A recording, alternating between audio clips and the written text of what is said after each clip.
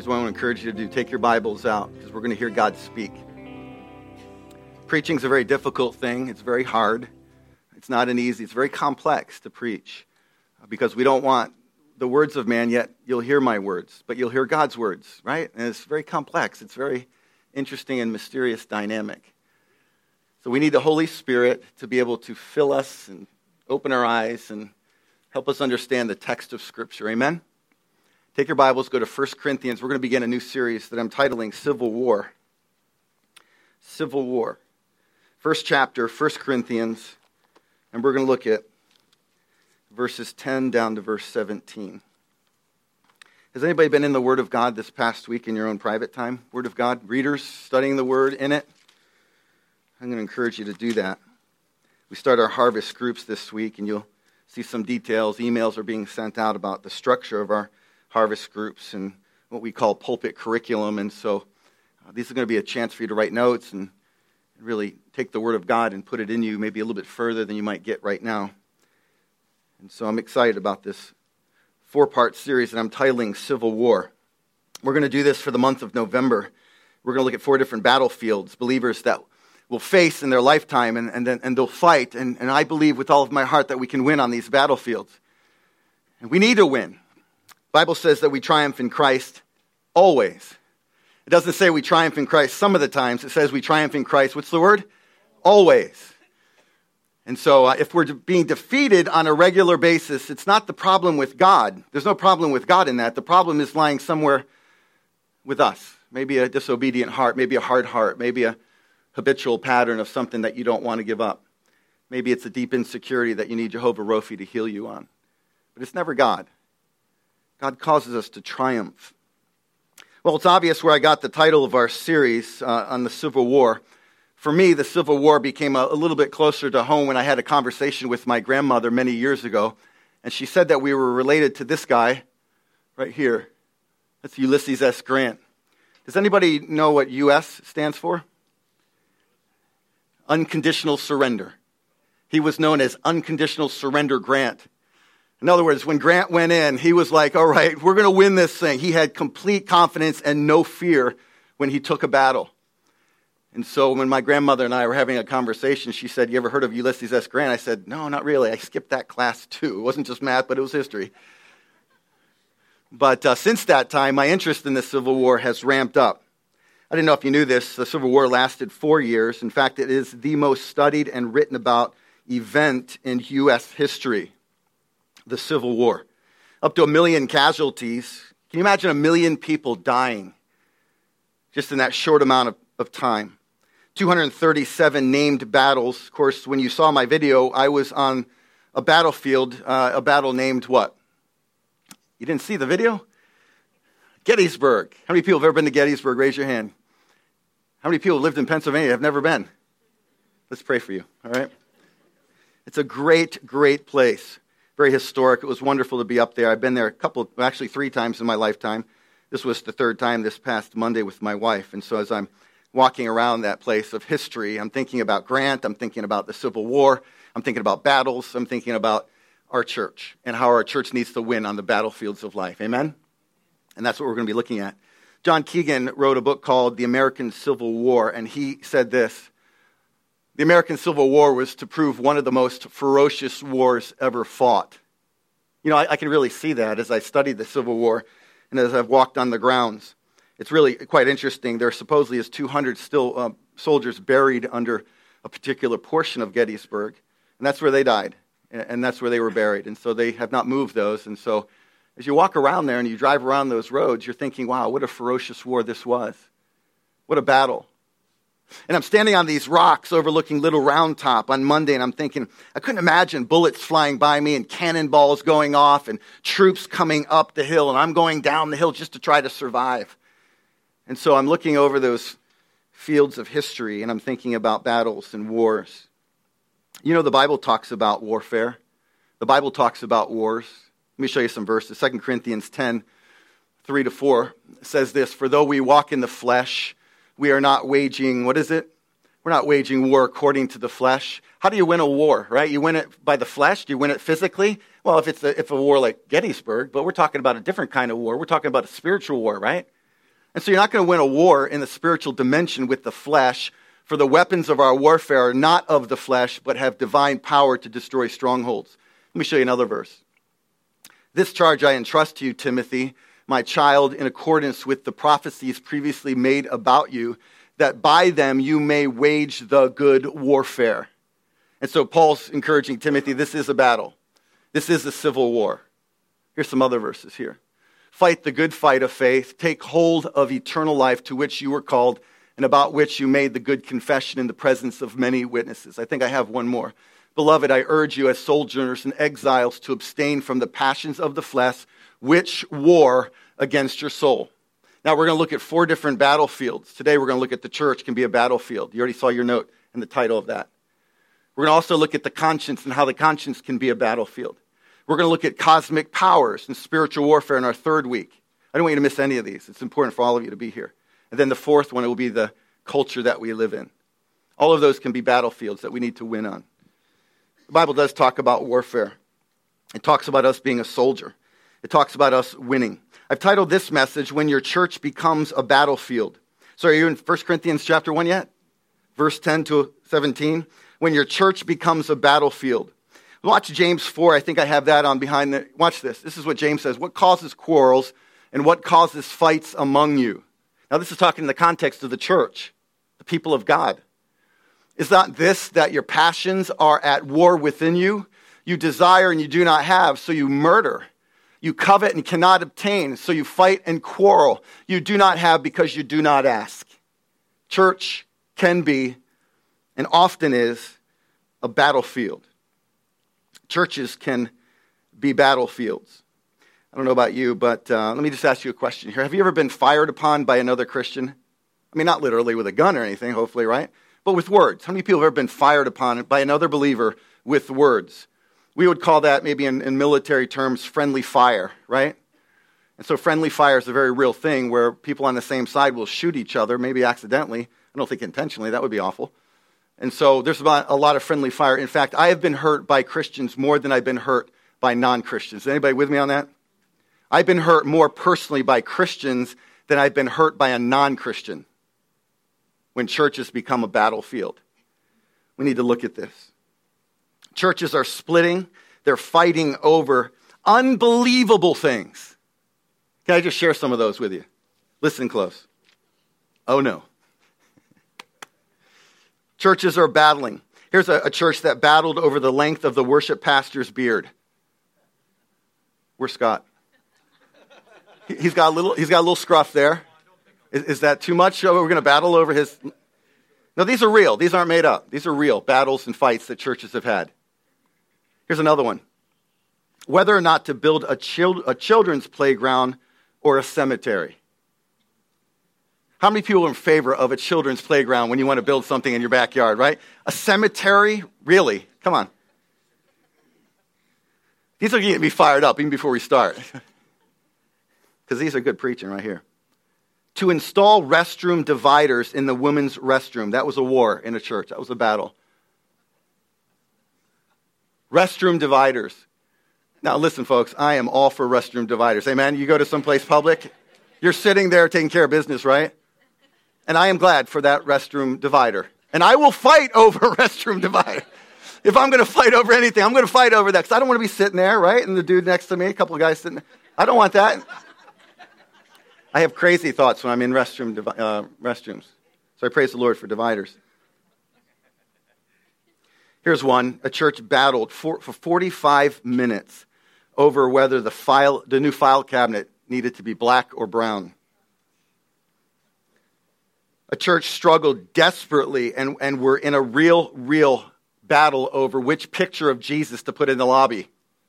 Can I just remind you, there were no pictures of Jesus, right? And so I was raised Catholic, and we had this picture of Jesus, and I used to think, there he is, Jesus. That really wasn't a picture of Jesus. We don't have a picture of him. And so these churches are really battling over that. Here's one. Here's a church that battled over the church budget. It was off by 10 cents. 10 cents. One guy took out a dime and he offered it. It's almost foolishness, isn't it? There's two more. A church battled over whether to use cran grape or regular grape juice. I guess Cran Grape would have been a little bit too intense, a little bit too worldly. I don't know. But this one was interesting. So a church battled and struggled and fought over, should deviled eggs be allowed at the potluck? Deviled eggs.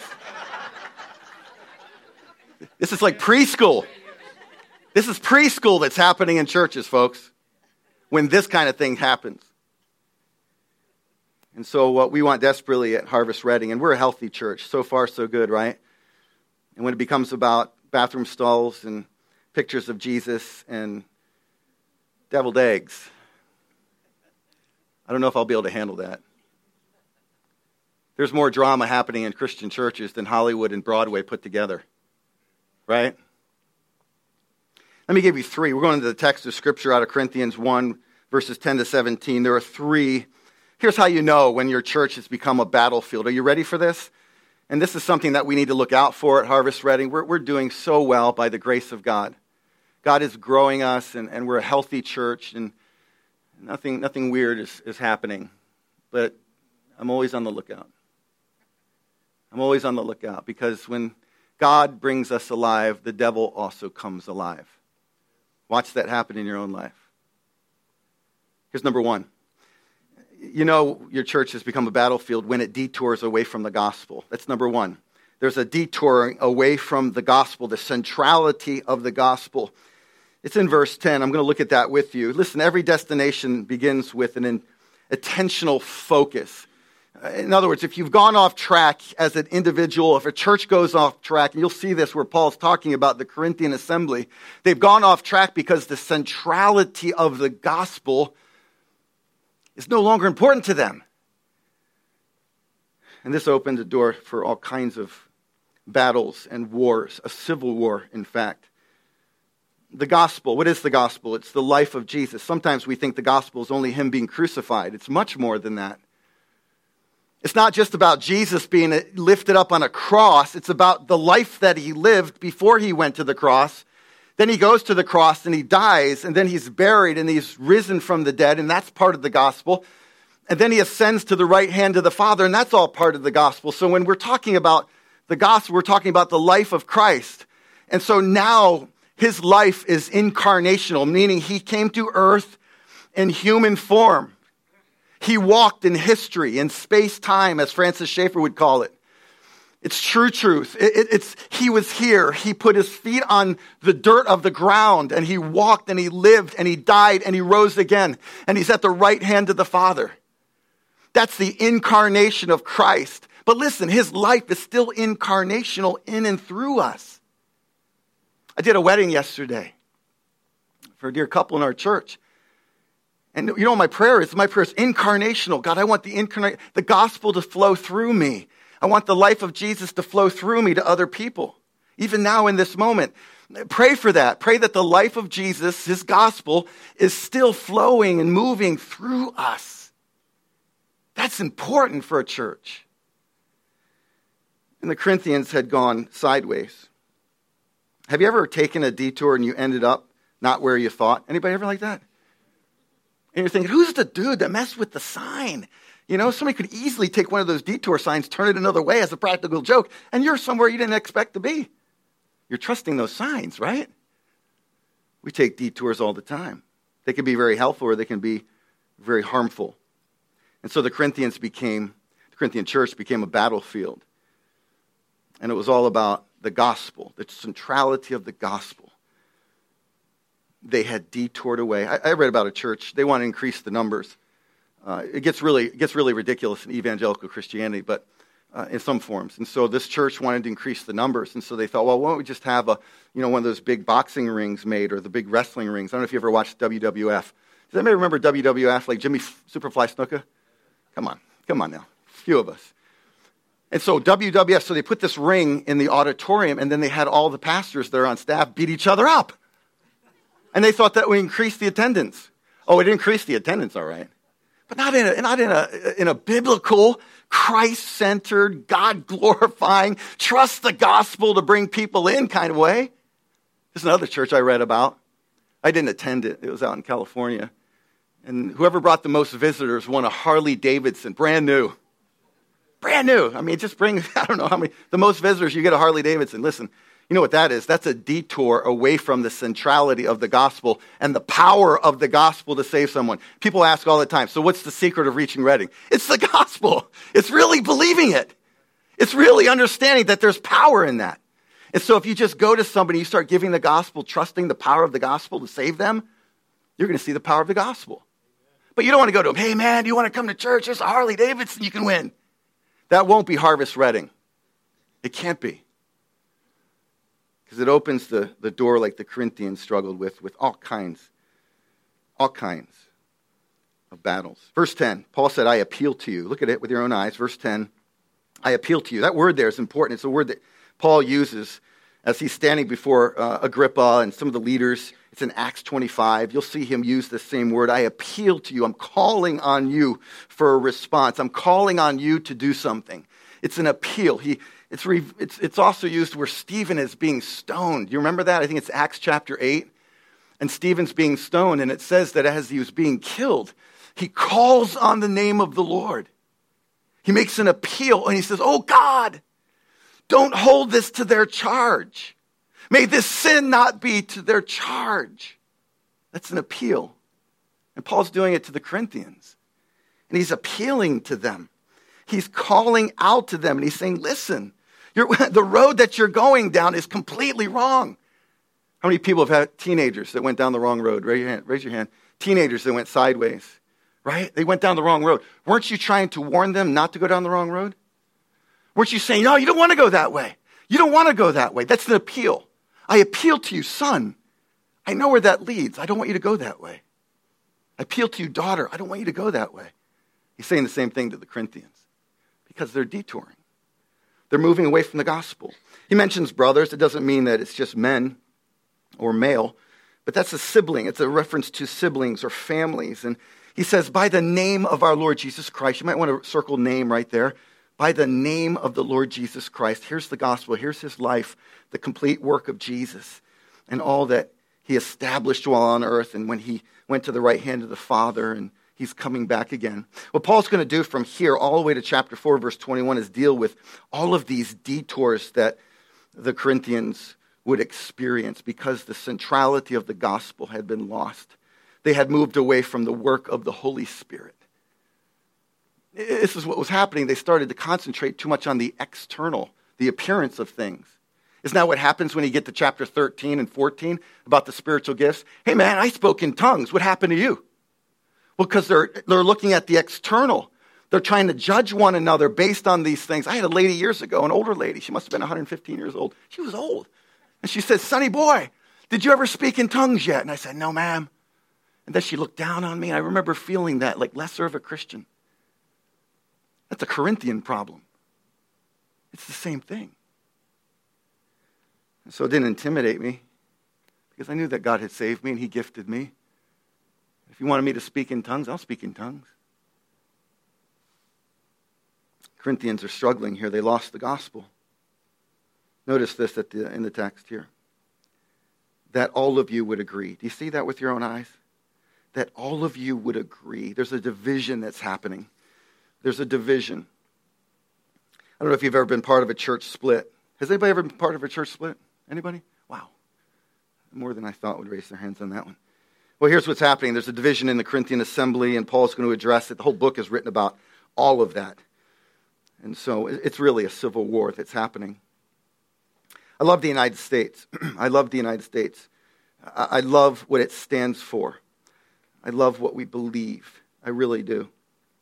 Church splits are abounding. I think I have a picture of this. I got to show you this. Is there a picture of Third Baptist?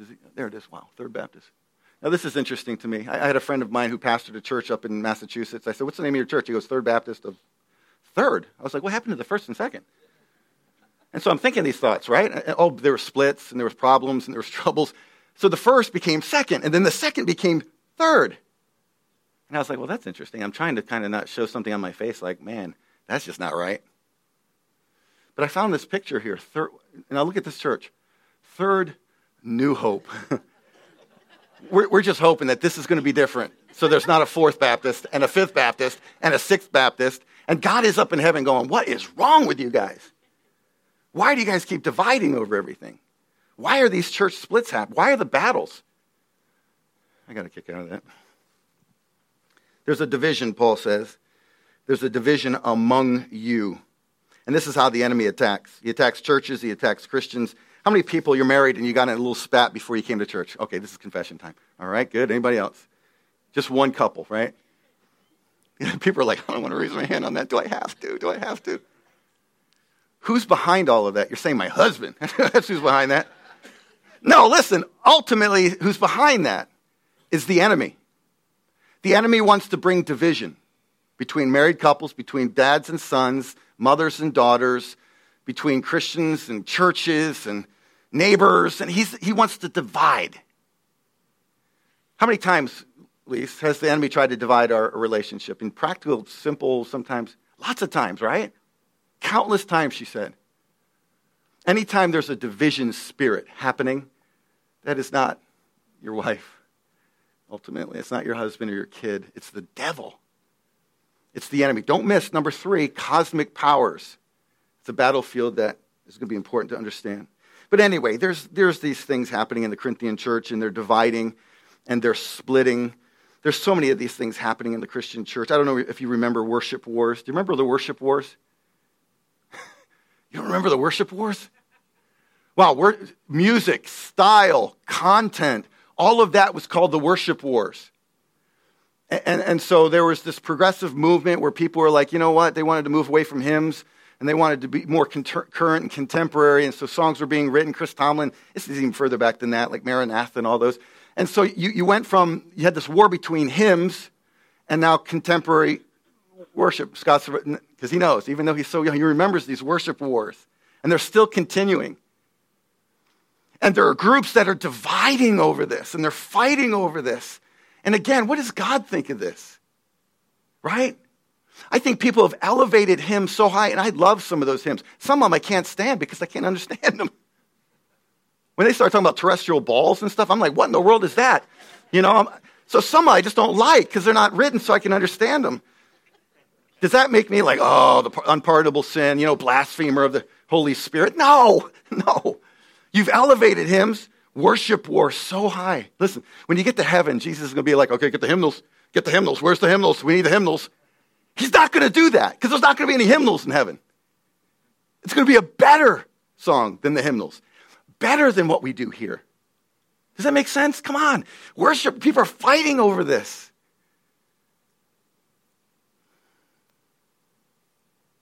Detours away from really matters. Listen, here's what really matters. The gospel.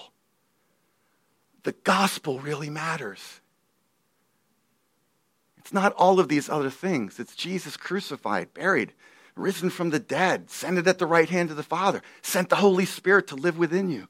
That's what matters. Is anybody agreeing with me this morning? Can you get an amen on this? Yes. We're turning a little Pentecostal, aren't we? Woo! Because this is the passion of my heart. It's more than that. It's the passion of God's heart. The gospel. Repentance unto life. Trust in Christ. Follow him. Live for his glory. He's coming back. And when he comes back, I just want to hear him say what? Well done. Chris, you did it. You're faithful. Number 2, when a church becomes a battlefield, it decides for a lower view of Jesus. Number 2, it's verse 11 and 12. It decides for a lower view of Jesus. This is important to look at. There's Chloe's people. You'll notice this group. It's probably somebody in the Corinthian church. They had a house church. Most churches, all the time, met in houses. And so you had Chloe's household. You had some people connected to Chloe. Maybe it was a business relationship. We're not exactly sure. But Paul mentions Chloe. And he's getting word. The musket fire had gone out. I mean, I could just imagine, just in Gettysburg, just the loudness of the cannons and the muskets going off. And we were downtown having dinner at this nice restaurant after we did some filming. And I could just imagine in the distance, because you're not that far from the battlefields, right? Just the loudness of all of that. Paul gets that, and it comes through Chloe. And it's ringing in his ears, and what's ringing is quarreling. There's quarreling in the church of Corinth. And it gets his attention. What had they done? Notice verse 12. you'll see these, I follow. Do you see this? I follow so-and-so, I follow so-and-so, I follow so-and-so. Are you with me where the text is? Okay. This is classic celebrity Christianity. This is happening today in large forms. People are dividing up. And Paul's like, what are you doing? It's about the gospel. It's not about me. Why are you elevating me so high? Why are you elevating Peter so high? Celebrity Christianity. You know what? We can do that when it comes to sports teams, right? Okay, so how many people are of the Eagles? How many people are of the Steelers? How many people are of the Miami Dolphins? How many people are of the Minnesota Vikings? How many people are of the Philadelphia Phillies? Wait a minute, that's baseball. Hold on. You can do that in sports, but you can't do that in the church. It works in entertainment, it works in sports, it doesn't work in the church. It's happening here.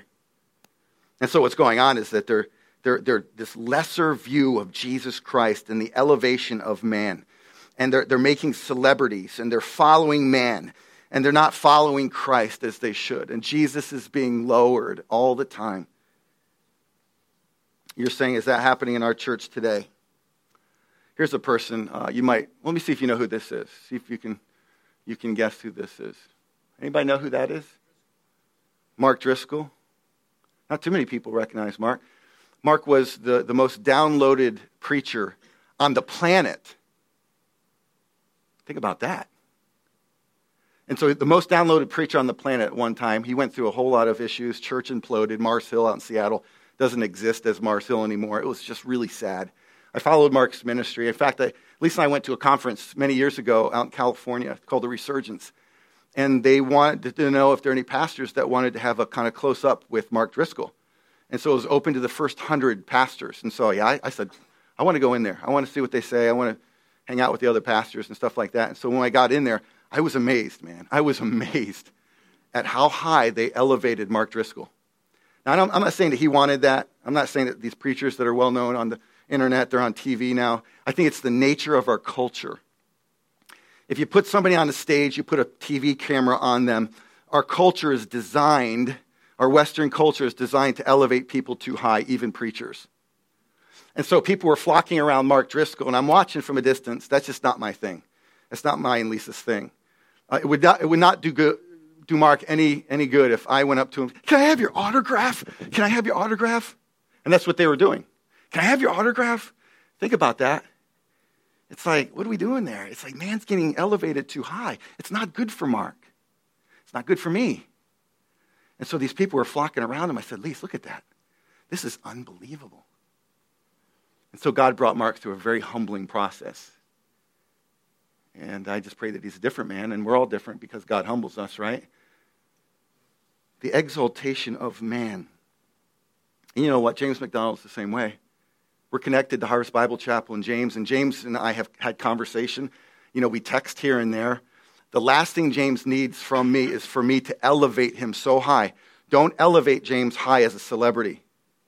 Don't do that to him. He doesn't want that. It's the nature of everything. His church is 13,000. He has 200 churches that were planted. It's the nature. He doesn't want that. So look at James, pray for Rick, the other ones that we're connected to that are very well known in this country. And just say, oh God, just please help them and bless them. That's what I pray for. The last thing that they need is for us to celebritize them. Don't do that. Don't do it to anybody. Don't do it to whoever you listen to. That leads to division. I think I have Hebrews chapter 12, verses 1 and 2. Do I have that up here? Therefore, since we are surrounded by so great a cloud of witnesses. Now, these are the witnesses that there is no problem for us to look at that and go, man, this is cool. They're in the stands watching us. Let us lay aside every weight and sin which clings so closely, and let us run with endurance the race that is set before us. What's it say? Looking to who? Not another man. Not me. Not the other leaders that are coming. We will not save anybody. I can't save anybody. If you elevate a pastor too high, including myself, it's just not going to work. It's not good for me. It's not good for you. You're saying, you're just you, man. Who are you? You don't have the most downloads on YouTube or anything like that. It happens, even in smaller contexts. And if you were behind the scenes with me, you would know that I battle with things and I struggle with things, just like anybody. Where was I? Somebody help me. Where was I? Number 2, looking to Jesus, the founder and perfecter of our faith, who for the joy that was set before him endured the cross, despising the shame, and is seated at the right hand of the throne of God. Jesus. Look to Jesus. We have a pillar. I think that's going to be behind me too.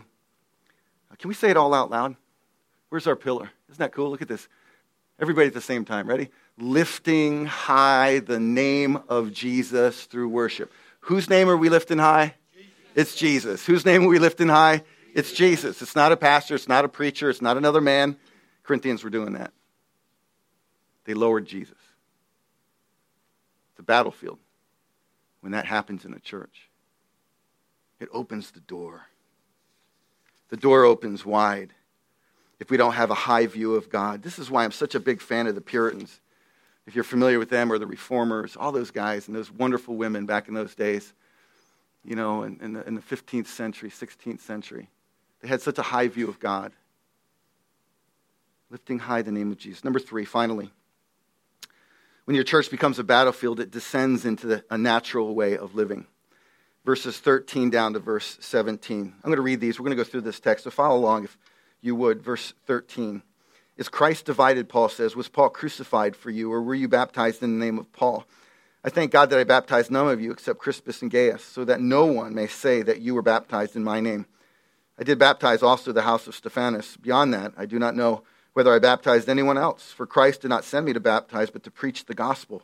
Again, centrality of the gospel, the elevation of Christ, his life, and not with words of eloquent wisdom, unless the cross of Christ be emptied of its power. Notice that.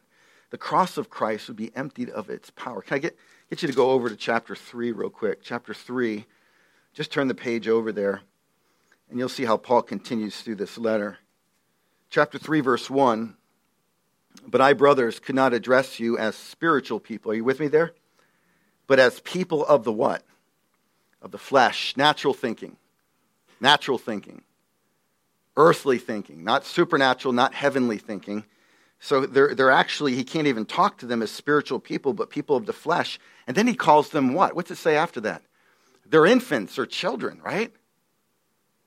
Now, you're a grown person. If I came up to you and I said, listen, Tom, man, you're acting like a kid. Would that be kind of offensive, right? You're just a child, Scott. You're just a child. I mean, this is what he's talking about, some things here that are important. It's like you can't even call the Corinthians mature because they're in the flesh. Verse 2, I fed you with milk and not with solid food, for you are not ready for it. And even now you are not ready, for you are still in the what? Flesh, natural thinking, human. You're just acting like anybody else. For a while, there is jealousy. Watch this, divisions again. Oh, man, it just continues on for the Corinthian church. There's jealousy and strife among you. Are you not of the flesh and behaving only in a human way? Where's the supernatural? Where's the Spirit of the Lord?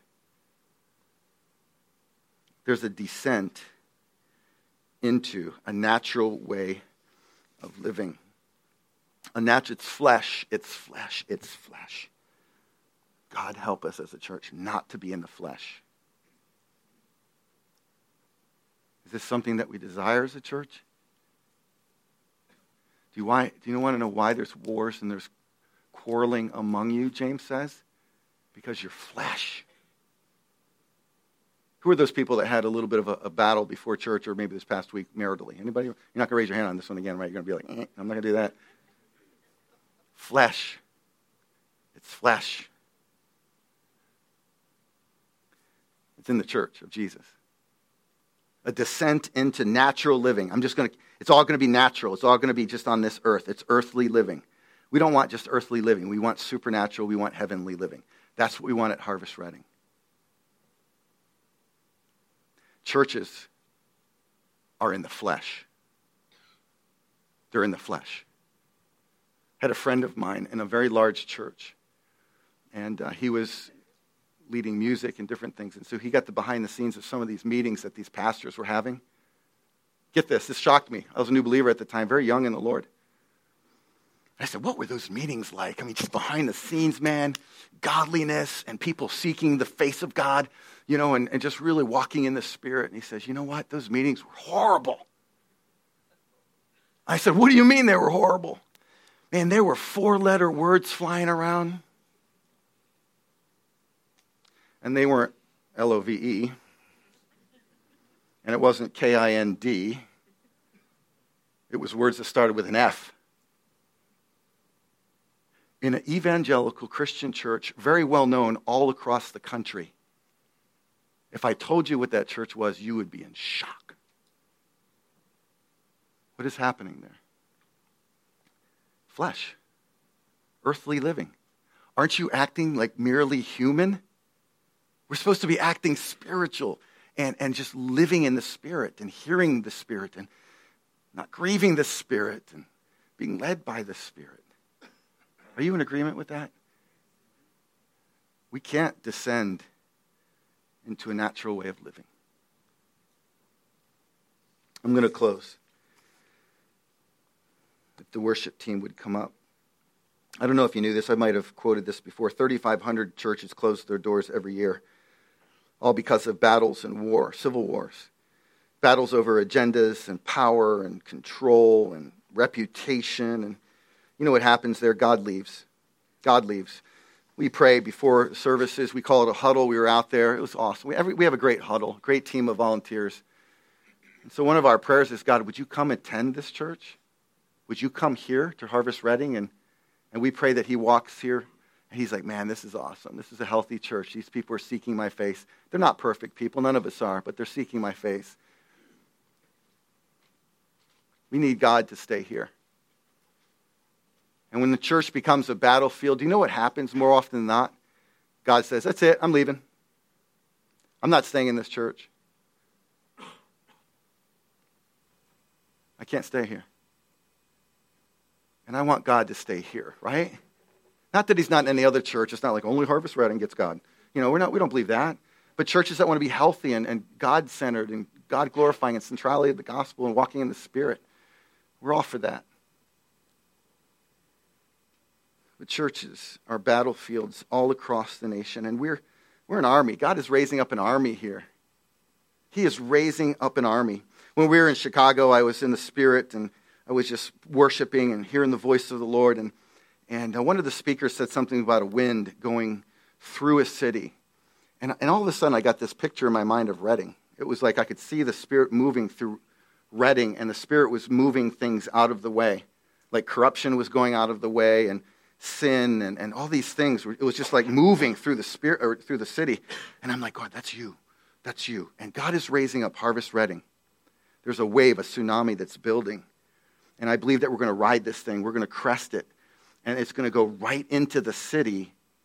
And we're going to see domestic violence lowered. We're going to see addictions lowered. We're going to see marriages healed. We're going to see people born again. We're going to see people healed. I really believe that's going to happen. That's not schmooze. It's not me just trying to be a coach or a cheerleader.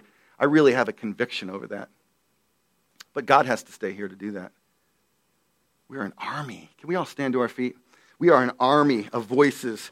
We're not 1,000 tongues, but we're going to be 1,000 tongues by God's grace. An army singing and praising and following him and doing things in the power of the Spirit that only can be attributed to him. Listen, I was on a prayer walk with Free, which is an awesome ministry that we're partnering with about human trafficking and rescuing women from the streets. Man, it was awesome. And we were walking on those streets, very difficult places around downtown. And we're saying, God, you can show up here. You are showing up. Do something. We were crying out to the Lord. There's about 15 or 20 of us there. But God is raising up an army of voices. We got about 150 tongues now. But can you imagine 1,000 tongues singing his praise to the one who is worthy to be sung to? Amen? Are you with me on the back row there? Wave with me if you're on the back row. Tito, are you with me, man? Yes, we're 1,000 tongues strong. This is down the road. But for now, we got about 150.